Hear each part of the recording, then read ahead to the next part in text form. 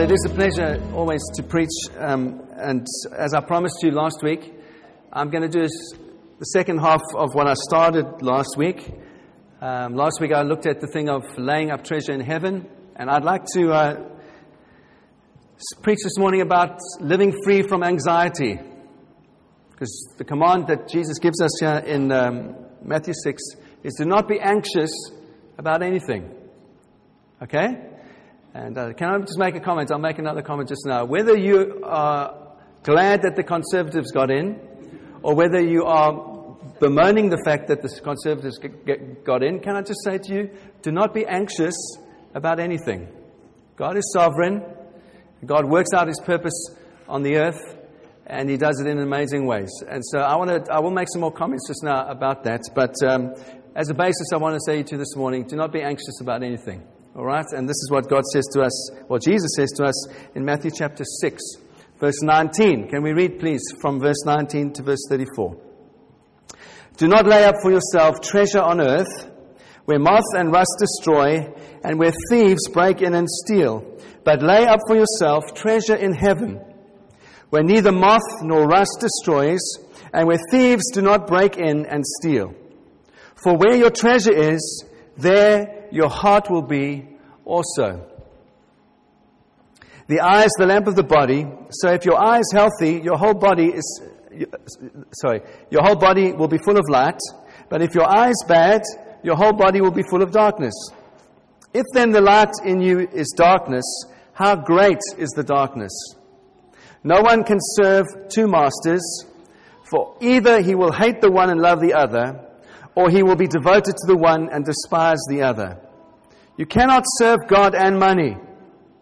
Therefore I tell you, do not be anxious about your life. Do not be anxious about your life, what you will eat, what you will drink, nor about your body, what you will put on. Is life not more than food, and the body more than clothing? Look at the birds of the air. They neither sow nor reap, nor they neither gather into barns, and yet your heavenly Father feeds them. Are you not of more value than they? And which of you, by being anxious, can add a single hour to his span of life? Why then are you anxious about clothing? Consider the lilies of the field and how they grow. They neither toil nor spin. Yet I tell you, even Solomon in all his glory was not arrayed like one of these. But if God so clothes the grass of the field, which today is alive and tomorrow is thrown into the oven, will He not much more clothe you, O you of little faith? Therefore do not be anxious, saying, what shall we eat? What shall we drink? What shall we wear? For the Gentiles seek after these things, and your heavenly Father knows that you need them all. Your heavenly Father knows that you need them all. But seek first the kingdom of God and His righteousness, and all these things will be added to you. Therefore do not be anxious about tomorrow, for tomorrow will be anxious for itself. Sufficient for the day is its own trouble. Father, I pray that you'd help me this morning as I preach to be true to your word and to encourage people here. And I pray, Holy Spirit, that you would come and that you would encourage us all to live free of anxiety and to put our trust completely in who you are and what you are doing for us as our Heavenly Father. And I pray that in Jesus' precious name. Amen. So I'd like to start with a recap of what I said last week. And what I said last week, for those of you that weren't here, is that as we've approached the end of our financial year, and we're looking forward to the new year now, I encourage you that in all things, in every area of our life, including giving, that God would have us be motivated by His grace and by His generosity in our lives. And so I said to you, generosity extends to every area of our lives. We can be generous in patience. We can be generous in how we listen to people. We can be generous in being gentle with people. These are all things that we can learn to be generous in. And giving is one area of our lives that we can grow in and learn to be generous by the grace of God. And I said to you, I was happy to preach on finances because, and particularly to emphasize giving generously with the foundation of tithing in our lives. And I said I was happy to preach on that for 3 reasons. First of all, that it put me in good company with Jesus, with Abraham, with Paul, with James, with the early church, all of whom practiced and lived like that, and Jesus who endorsed that as a lifestyle.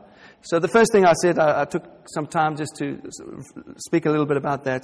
Puts me in good company to speak about money in this way because of those people that I've mentioned. Secondly, I said that I hoped through preaching and teaching on the subject, it might release much money through the local church for mercy ministry and for mission to the poor outside of our normal church budget. And I said to you already, we've done things like last year into Cambodia and various areas of other things that God has connected us with over the years.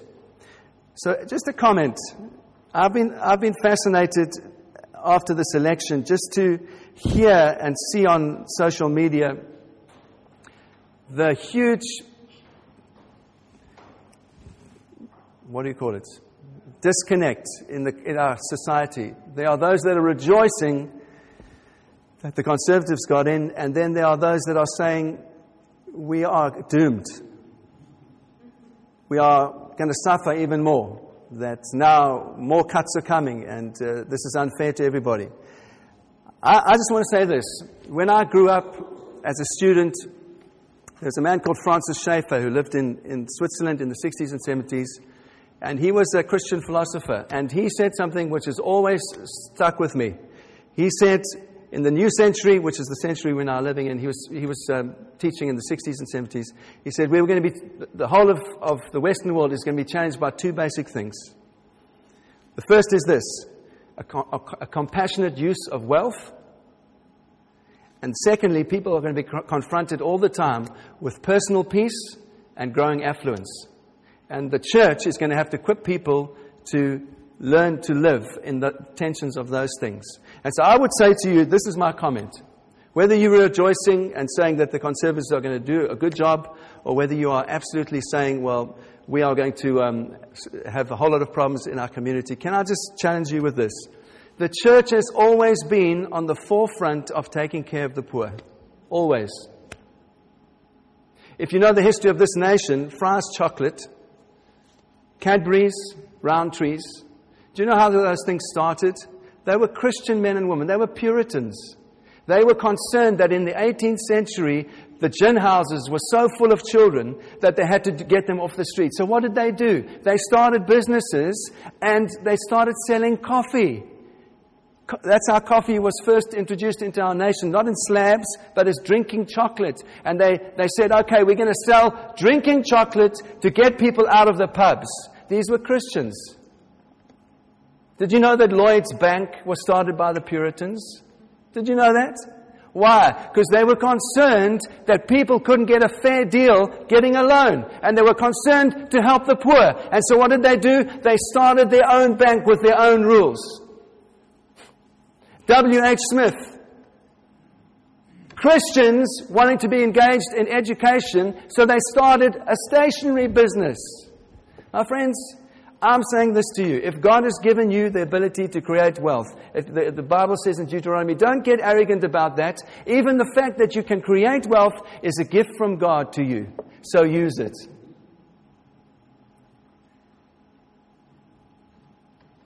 Education, I could carry on. I could give you a whole hour sermon on how the church has always been engaged by reaching out to the poor. So I'm saying to you, whatever your political persuasion, do all that you can in your life to take care of the poor, wherever they are, wherever we find them.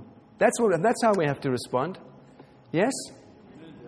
I've been fascinated with my son. I'm not trying to embarrass Matt, but some of the young guys that that are all going to university saying, our tuition fees are going to go up against the Conservatives. We deserve to have free education. I want to say kindly, you deserve nothing.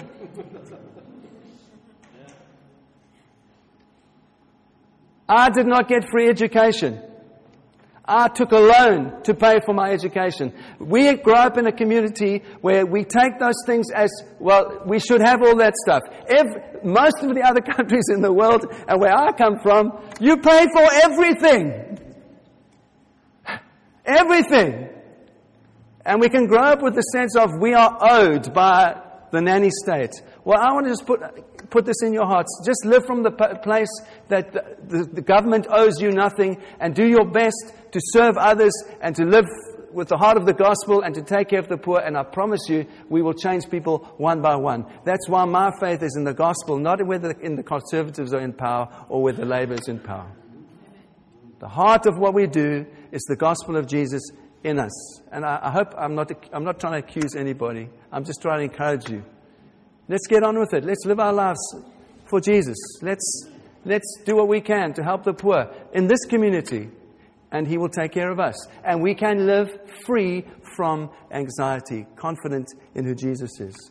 Amen? Thirdly, I said that if we could learn to live like this, we could have this fearless faith that Jesus encourages us with, to live free from the pull of the world, which just says accumulate more and more stuff here on earth. Accumulate more and more things. And so the main point I made last week was out of this chapter. It was verse 20, that we should lay up treasures in heaven and on earth. And I argued with you, not with you, my argument was that as we lay up treasure in heaven, there's an increased reward and joy that comes when in the presence of God, and that comes and increases in our life as we give money away and things away in the name of Christ, rather than storing up more and more and more and more and more for ourselves here on earth.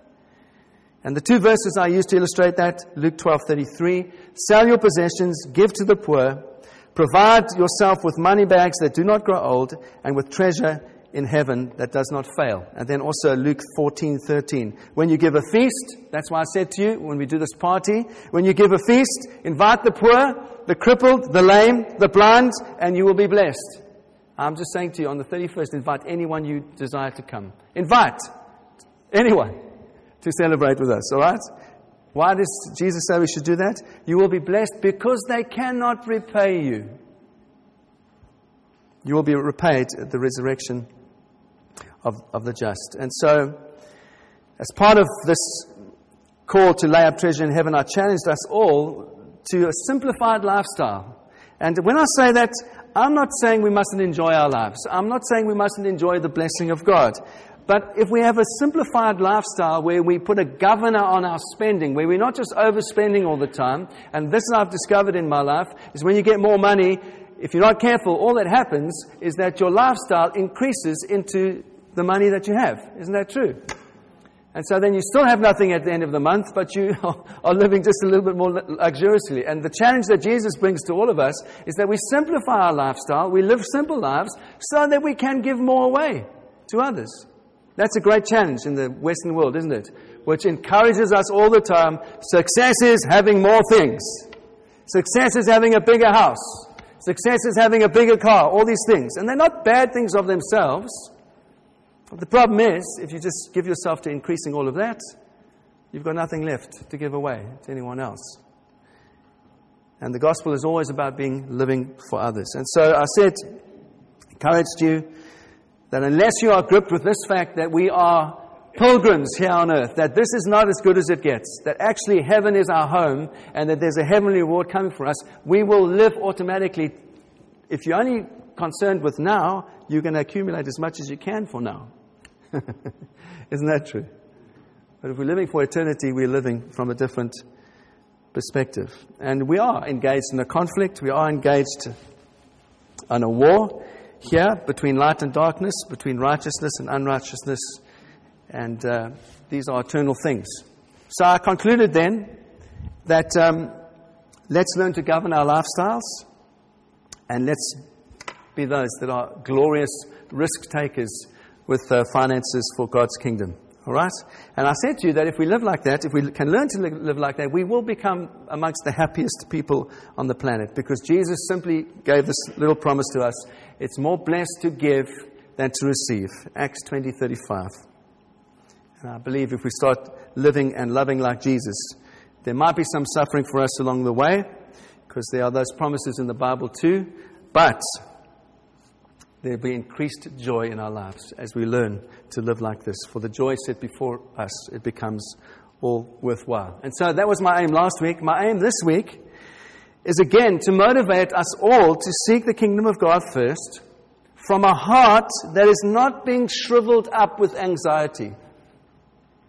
Do you know your heart can be shriveled? Your heart can be compressed. Your heart can just become so anxious that you can't see anything outside of yourself.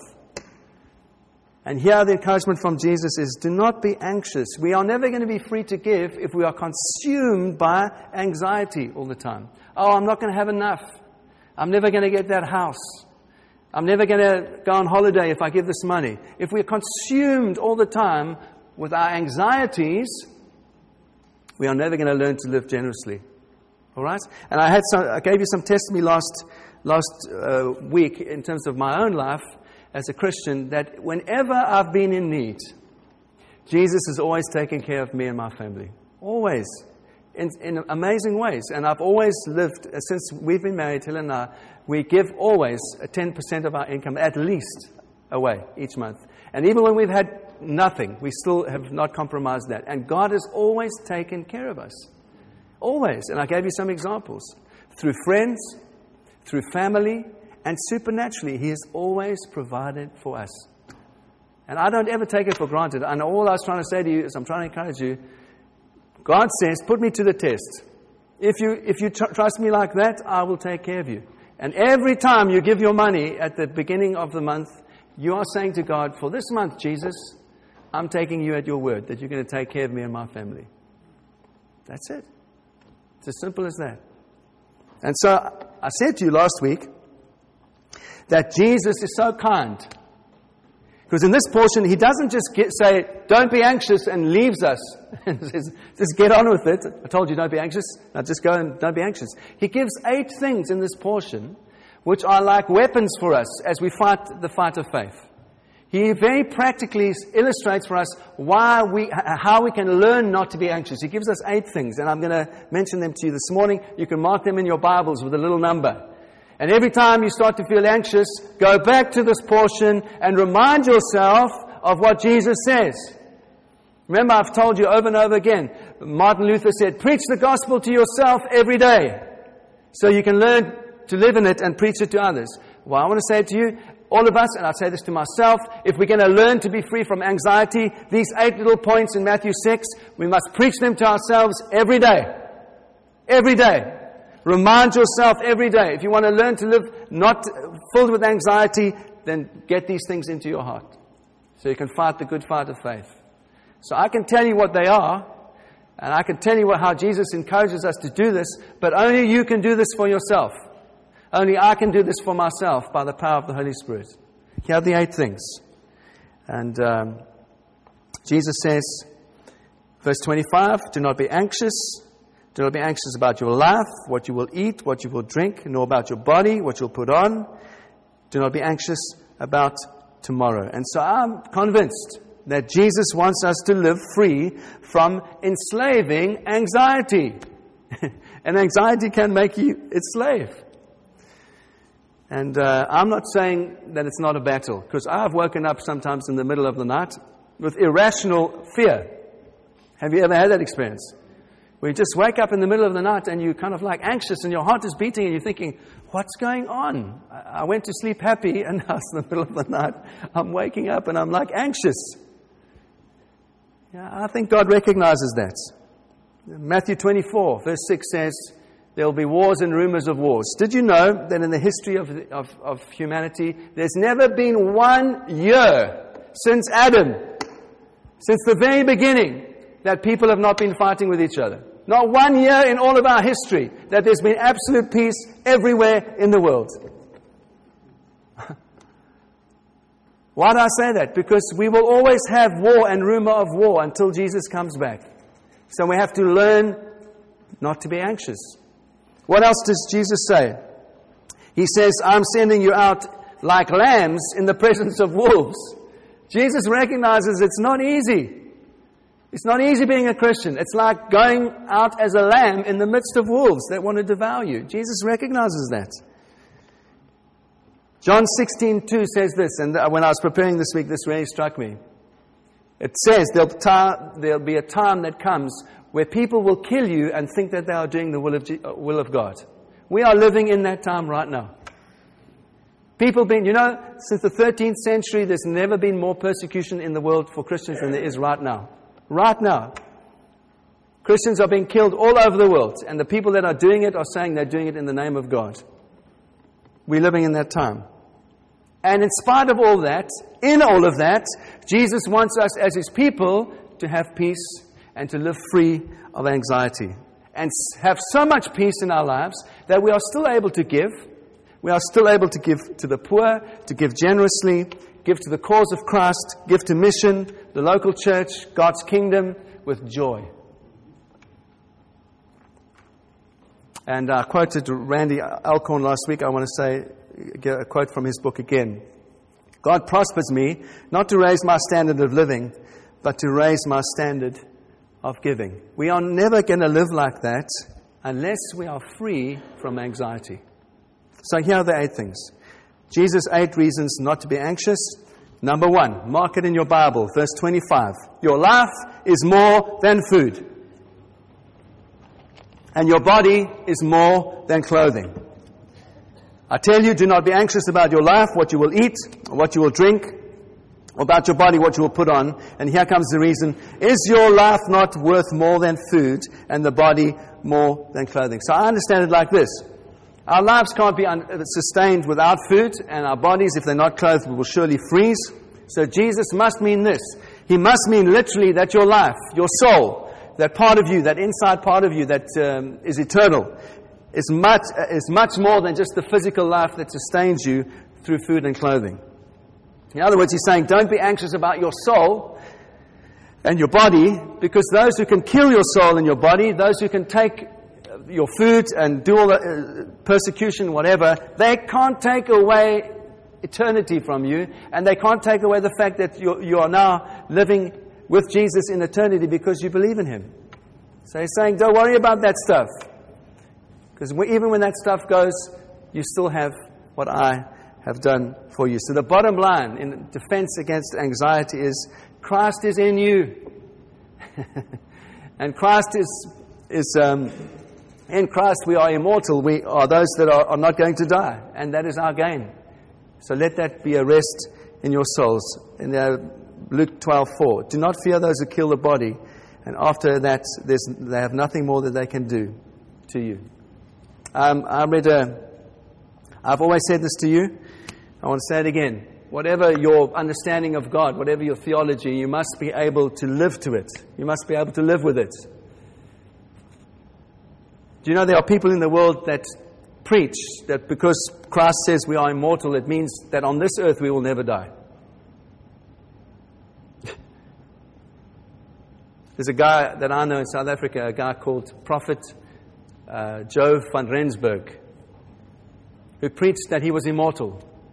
Who preached that because the Word of God promises us that we are immortal, that he would not die physically.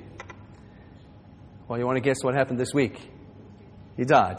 Of course he did. You've got to be able to live with your theology. You can preach it whatever you like. No suffering? Well, live with it. Prove it through your life that there's no suffering here on earth. Prove that you're immortal? Well, then don't die. We've got to live with our theology. Isn't it true? Here, I want to convince you this morning that Jesus says we can live free of anxiety. First thing we do, realize our bodies are more, our life is more than food, and life is more than just clothing and taking care of our physical body. Secondly, Jesus says this, put a little number 2 in your Bible, verse 26. Look at the birds of the air, they neither sow nor reap nor gather into barns, and yet your heavenly Father feeds them. Are you not of more value than they? What is Jesus saying? You are more valuable than the natural world, than the birds and the animals. You are much more valuable than those things to God. Does that mean we don't appreciate nature? No, we love nature. Of course we do. We take care of it. Good stewards of the world in which we live. But the Bible says you are infinitely more valuable than the birds. And the implication is this, that God is so completely in control of the universe that he might be saying, even to be feeding the birds of the air. Every berry, every insect that a bird eats, or a worm that is pulled from the ground. I've been fascinated in the last week. We've got a starling in our back garden that has just adopted our back garden. And in cartoons, I've always seen a picture of a bird with a worm being pulled out. Have you seen it? It's stuck in the ground still, and there's this long worm, and the bird is pulling it out. Have you seen that in cartoons before? For the first time in my life, I've actually seen it, the starling in the back garden. And he's pulling these worms, and it's literally, he does this, tugs, and the worm gets longer and longer and longer, and eventually it pops out. It's quite amazing. Well, God is saying that He provides for even the birds through the worms that they eat and the berries that they eat. And the second thing He's saying in this portion is that you are of much more value than them. So, don't be anxious. What does 1 Peter 5:7 say? Cast all your anxieties onto Him because He cares for you. He cares for you much more than the birds of the air, whom He takes care to feed.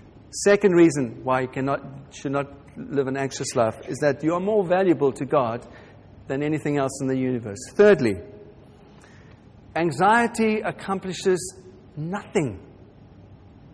Verse 27. Who of you, by being anxious, can add a single hour to your life? Now I'm preaching to myself, all right? Because I tend to sometimes be anxious when I think about the future. The practical argument here that Jesus is saying is anxiety doesn't do you any good. It accomplishes nothing. It doesn't help. So, as I've encouraged you to preach the gospel to yourself, can I encourage you to preach this to yourself? I accomplish nothing helpful by being anxious. It only makes a difficult situation even more difficult. I will listen to Jesus and say no to a useless emotion, anxiety. Now, I'm learning to do that. Can I encourage you to learn to do the same thing? It accomplishes nothing to be anxious.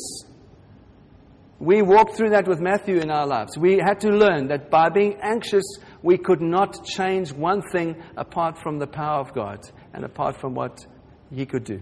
That's it. It is a place of faith. Just saying, God, I'm trusting you completely for this situation in my life. And let's not be mastered. Fourthly, verse 28. Why are you anxious about clothing? Consider the lilies of the field, how they grow. They neither toil nor spin. And I tell you, even Solomon in all his glory was not arrayed like one of these.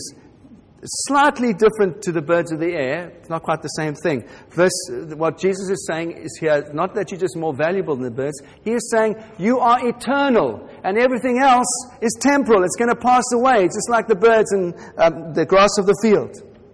So don't be anxious. Don't have little faith.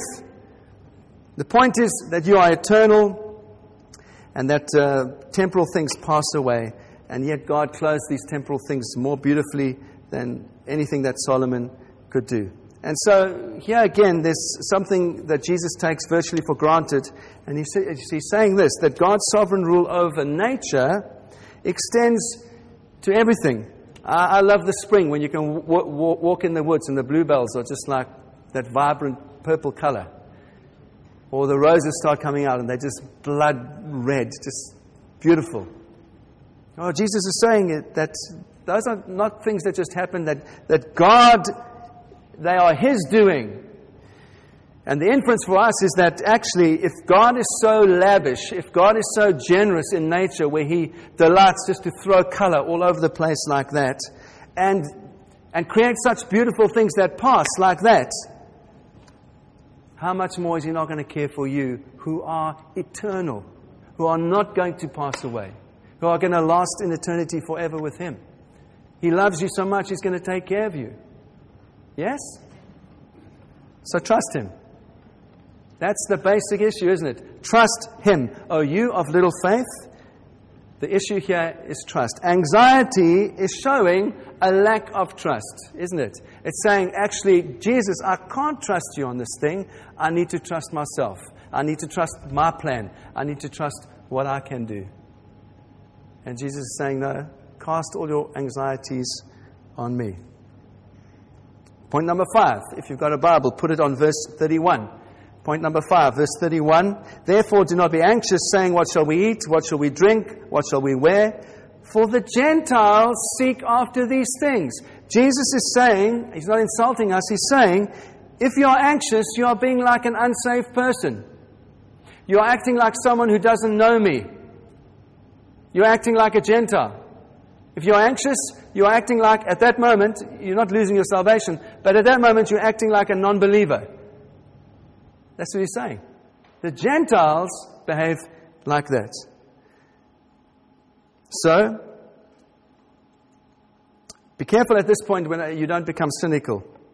And you don't say to me, oh, Ant, you're just naive. You're a naive Christian preacher. You think that you can just deal with anxiety by telling people that pagans are anxious and we mustn't be like pagans. Do you think that's going to help anybody? Well, my answer to you is that these are not my words. These are the words of Jesus. These are the words of the Son of God, who says to everybody, do not be anxious, because when you are anxious, you're behaving like an unbeliever. It's his prescription. It's not mine. I'm saying it to you kindly. I'm saying Jesus is not naive. Jesus overcame the monster of anxiety in his own life as he went to Gethsemane and he went to the cross. He knows how best to fight it in our lives. And I'm trying to encourage you this morning that these 8 things are really weapons in our lives that we can use to fight anxiety. And it is a fight of faith. And so take all the weapons that you can. Don't say, I don't need that one. Take all of them. Use them all. Learn to fight the fight of faith. And let's not be anxious about things, because that's how people who don't know God get. And surely we have a Father in heaven. And that's my next point. Point number 6. Verse 32, second half. And your heavenly Father knows that you need them all. Why? This for me is the most delightful point. Jesus knows what you need. Yes?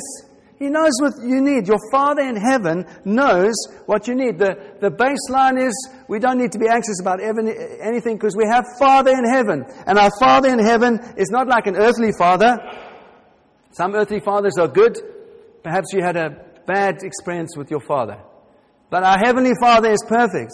And He knows what we need. And He knows what we need even before we ask. He knows what we need. And He's sovereign over all things. Nothing can stop Him from doing good for you or good towards you. He knows all that you need. And He'll give you all that you need. So rest in this. Your Heavenly Father knows what you need. For those of you that are still trusting for a house, can I tell you, Jesus knows you need the house. Those of you that need a better job, Jesus knows that you need a better job. He does. Trust Him. He will provide. The testimony of my life is that He's always provided for me. I own an amazing house in this nation. I never thought I would. I never owned a house before I came to this nation. My first house was the one I bought here. How's that possible? I didn't have any capital, nothing. Jesus can do anything that He wants, if you will trust Him. Amen? And number 7. Put a little number 7 around verse 33. God will supply everything that you need to do His will. That's the 7th promise to you. Verse 33. Seek first the kingdom of God and His righteousness, and all these things will be added to you. The argument is simply Jesus is saying, God will supply everything that you need to do His will. So trust Him. If your heart is set off to the kingdom and you're living for His righteousness, God will supply all that you need to get the job done. Isn't that wonderful? You can just rest in that. You don't have to be anxious. No, God, you've promised. I trust you. That's it. There are also other things that Romans says. It says that there will be, we sang about it this morning. There'll be some famine, there'll be some hardship, there'll be some things that some of us will endure through our lives. But the great promise to us in Romans is that we are more than overcomers in these things because of the love of Christ. And nothing can separate us from His great love. It's wonderful. It's the gospel. Lastly, verse 34. Number 8 in your Bible. Therefore, do not be anxious about tomorrow, for tomorrow will be anxious for itself. Sufficient is the day for its own trouble. For those of you that are going through difficult things right now, trusting for breakthrough at work or in your marriage or whatever, can I just point you to this verse? Jesus' promise to you here is that every day He will not overload that day with trouble for you. Yeah, that's what He's saying. Every day I will not overload it with trouble for you. I will give you grace for each day. And so don't bring... He's trying to say to us, don't overload our days with trouble by thinking about tomorrow and saying, well, what's tomorrow going to bring? And you bring the trouble of tomorrow into today. No, he's just saying, today there's enough problems, so just find grace for today. And God will not overload you. That's His promise. And the point, Jesus doesn't say this, but it's an implication from what He says here. I love the Lamentations 3:22. The steadfast love of the Lord never ceases. His mercies never come to an end. They are new every morning. Great is your faithfulness. Great is your faithfulness, Jesus, for today. For today. For the troubles of today, you are faithful for today. So can I encourage you? And I know there's some people that are really still trusting God for breakthrough in their businesses. Sufficient is today with its trouble. Just trust God for today and He will be faithful. Amen? So there are those 8 things, which if we can learn to live in them, we will learn to live free from anxiety. And the implication is if we can live free from anxiety, we will learn to be generous as givers.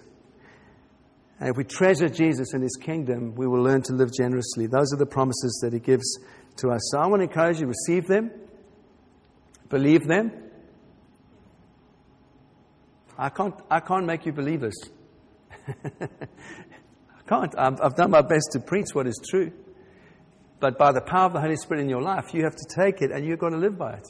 So when you wake up next time, in the middle of the night and you're anxious, you've got two choices. You can lie there being anxious, or you can take out your Bible and you can turn to Matthew chapter 6 and you can say to yourself, I just want to remind myself of what Ant preached the other day.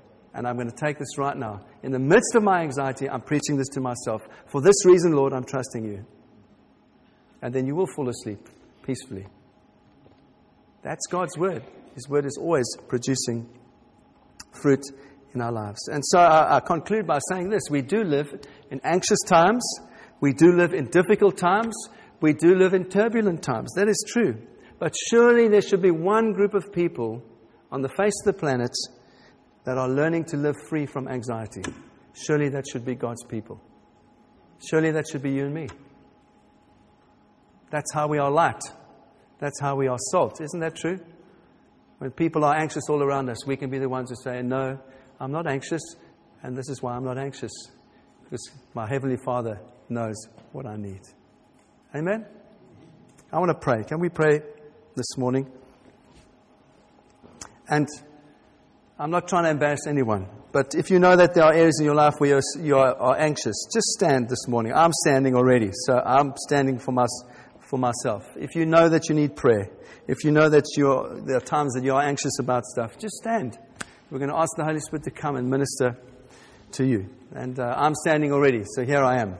Right? It's wonderful. I believe God responds by His Spirit when we are honest. When we just say, yeah, Jesus, I need you. And so there are lots of us standing. I want to ask just to lay your hand on someone next to you. We're all priests. We're all ministers.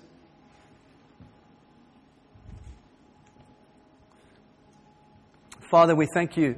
We, all of us, Lord, we acknowledge our need of you right now.